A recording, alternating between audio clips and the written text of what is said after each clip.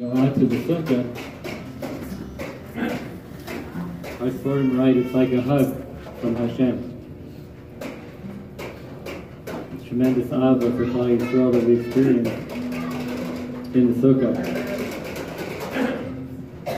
And we have the ability at this time of year to create a structure which is transformative.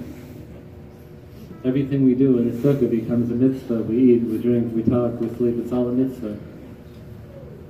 And the regular activities that we do each and every day of the year, which are ordinary, all of a sudden they are transformed because of the holy nature of the Sukkah, the Makom Kodesh, which the Sukkah is. Now we all know that the Sukkah replicates the Ananei HaKavod, but the truth is it's not a replication, it is the Ananei HaKavod. When we stand in that place, we are standing in the Ananei HaKavod. And we see the great ability of Klal Yisrael, which Hashem gave us, to take something physical and to translate it into something ruchni, to something spiritual. It's a very uniquely Jewish thing. And on Sukkot, it reaches its highest place. We go through each one of the Ushpizim. Tonight, as we mentioned Moshe Rabbeinu, we're also trying to bring that Midah into Kedusha. So tonight, Moshe Rabbeinu's Midah Netzach, to persevere, to be dedicated, to overcome our obstacles. All those things in the realm of Kedusha would be the Midah of Moshe Rabbeinu. And when we experience the atmosphere of the Sukkah, simply by being in it, we absorb that trait. So when we welcome the Ushpizim each night of Sukkot into our Sukkah, we are truly welcoming them. They are there. The neshamas are there. But it's also that we're internalizing them. We're internalizing the midah that they possess, and it's becoming part of us.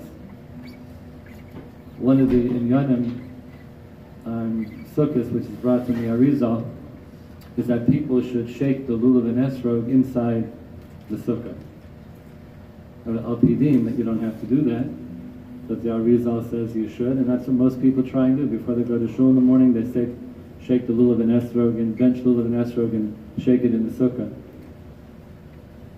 And what's happening there are two things. The Sukkah is a surrounding light. It's called an Or Makif. It's the light which encompasses us.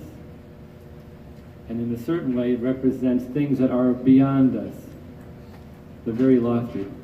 The lulav and the esrog is an Or Panimi, and that's internalizing the light, and that's why each direction we go, we bring it back to our heart. Because we're extending it as far as we can in that midah, then we bring it back into our heart to internalize the midah. And by doing that in the Sukkah, we're combining both the surrounding, or the Or Makif, and the Or Panimi. That's a unique opportunity which is available to us only one time during the year. But we know that on Sukkot we have a special inyan of Simchas Beis HaShoeva, and there are many, many reasons for that.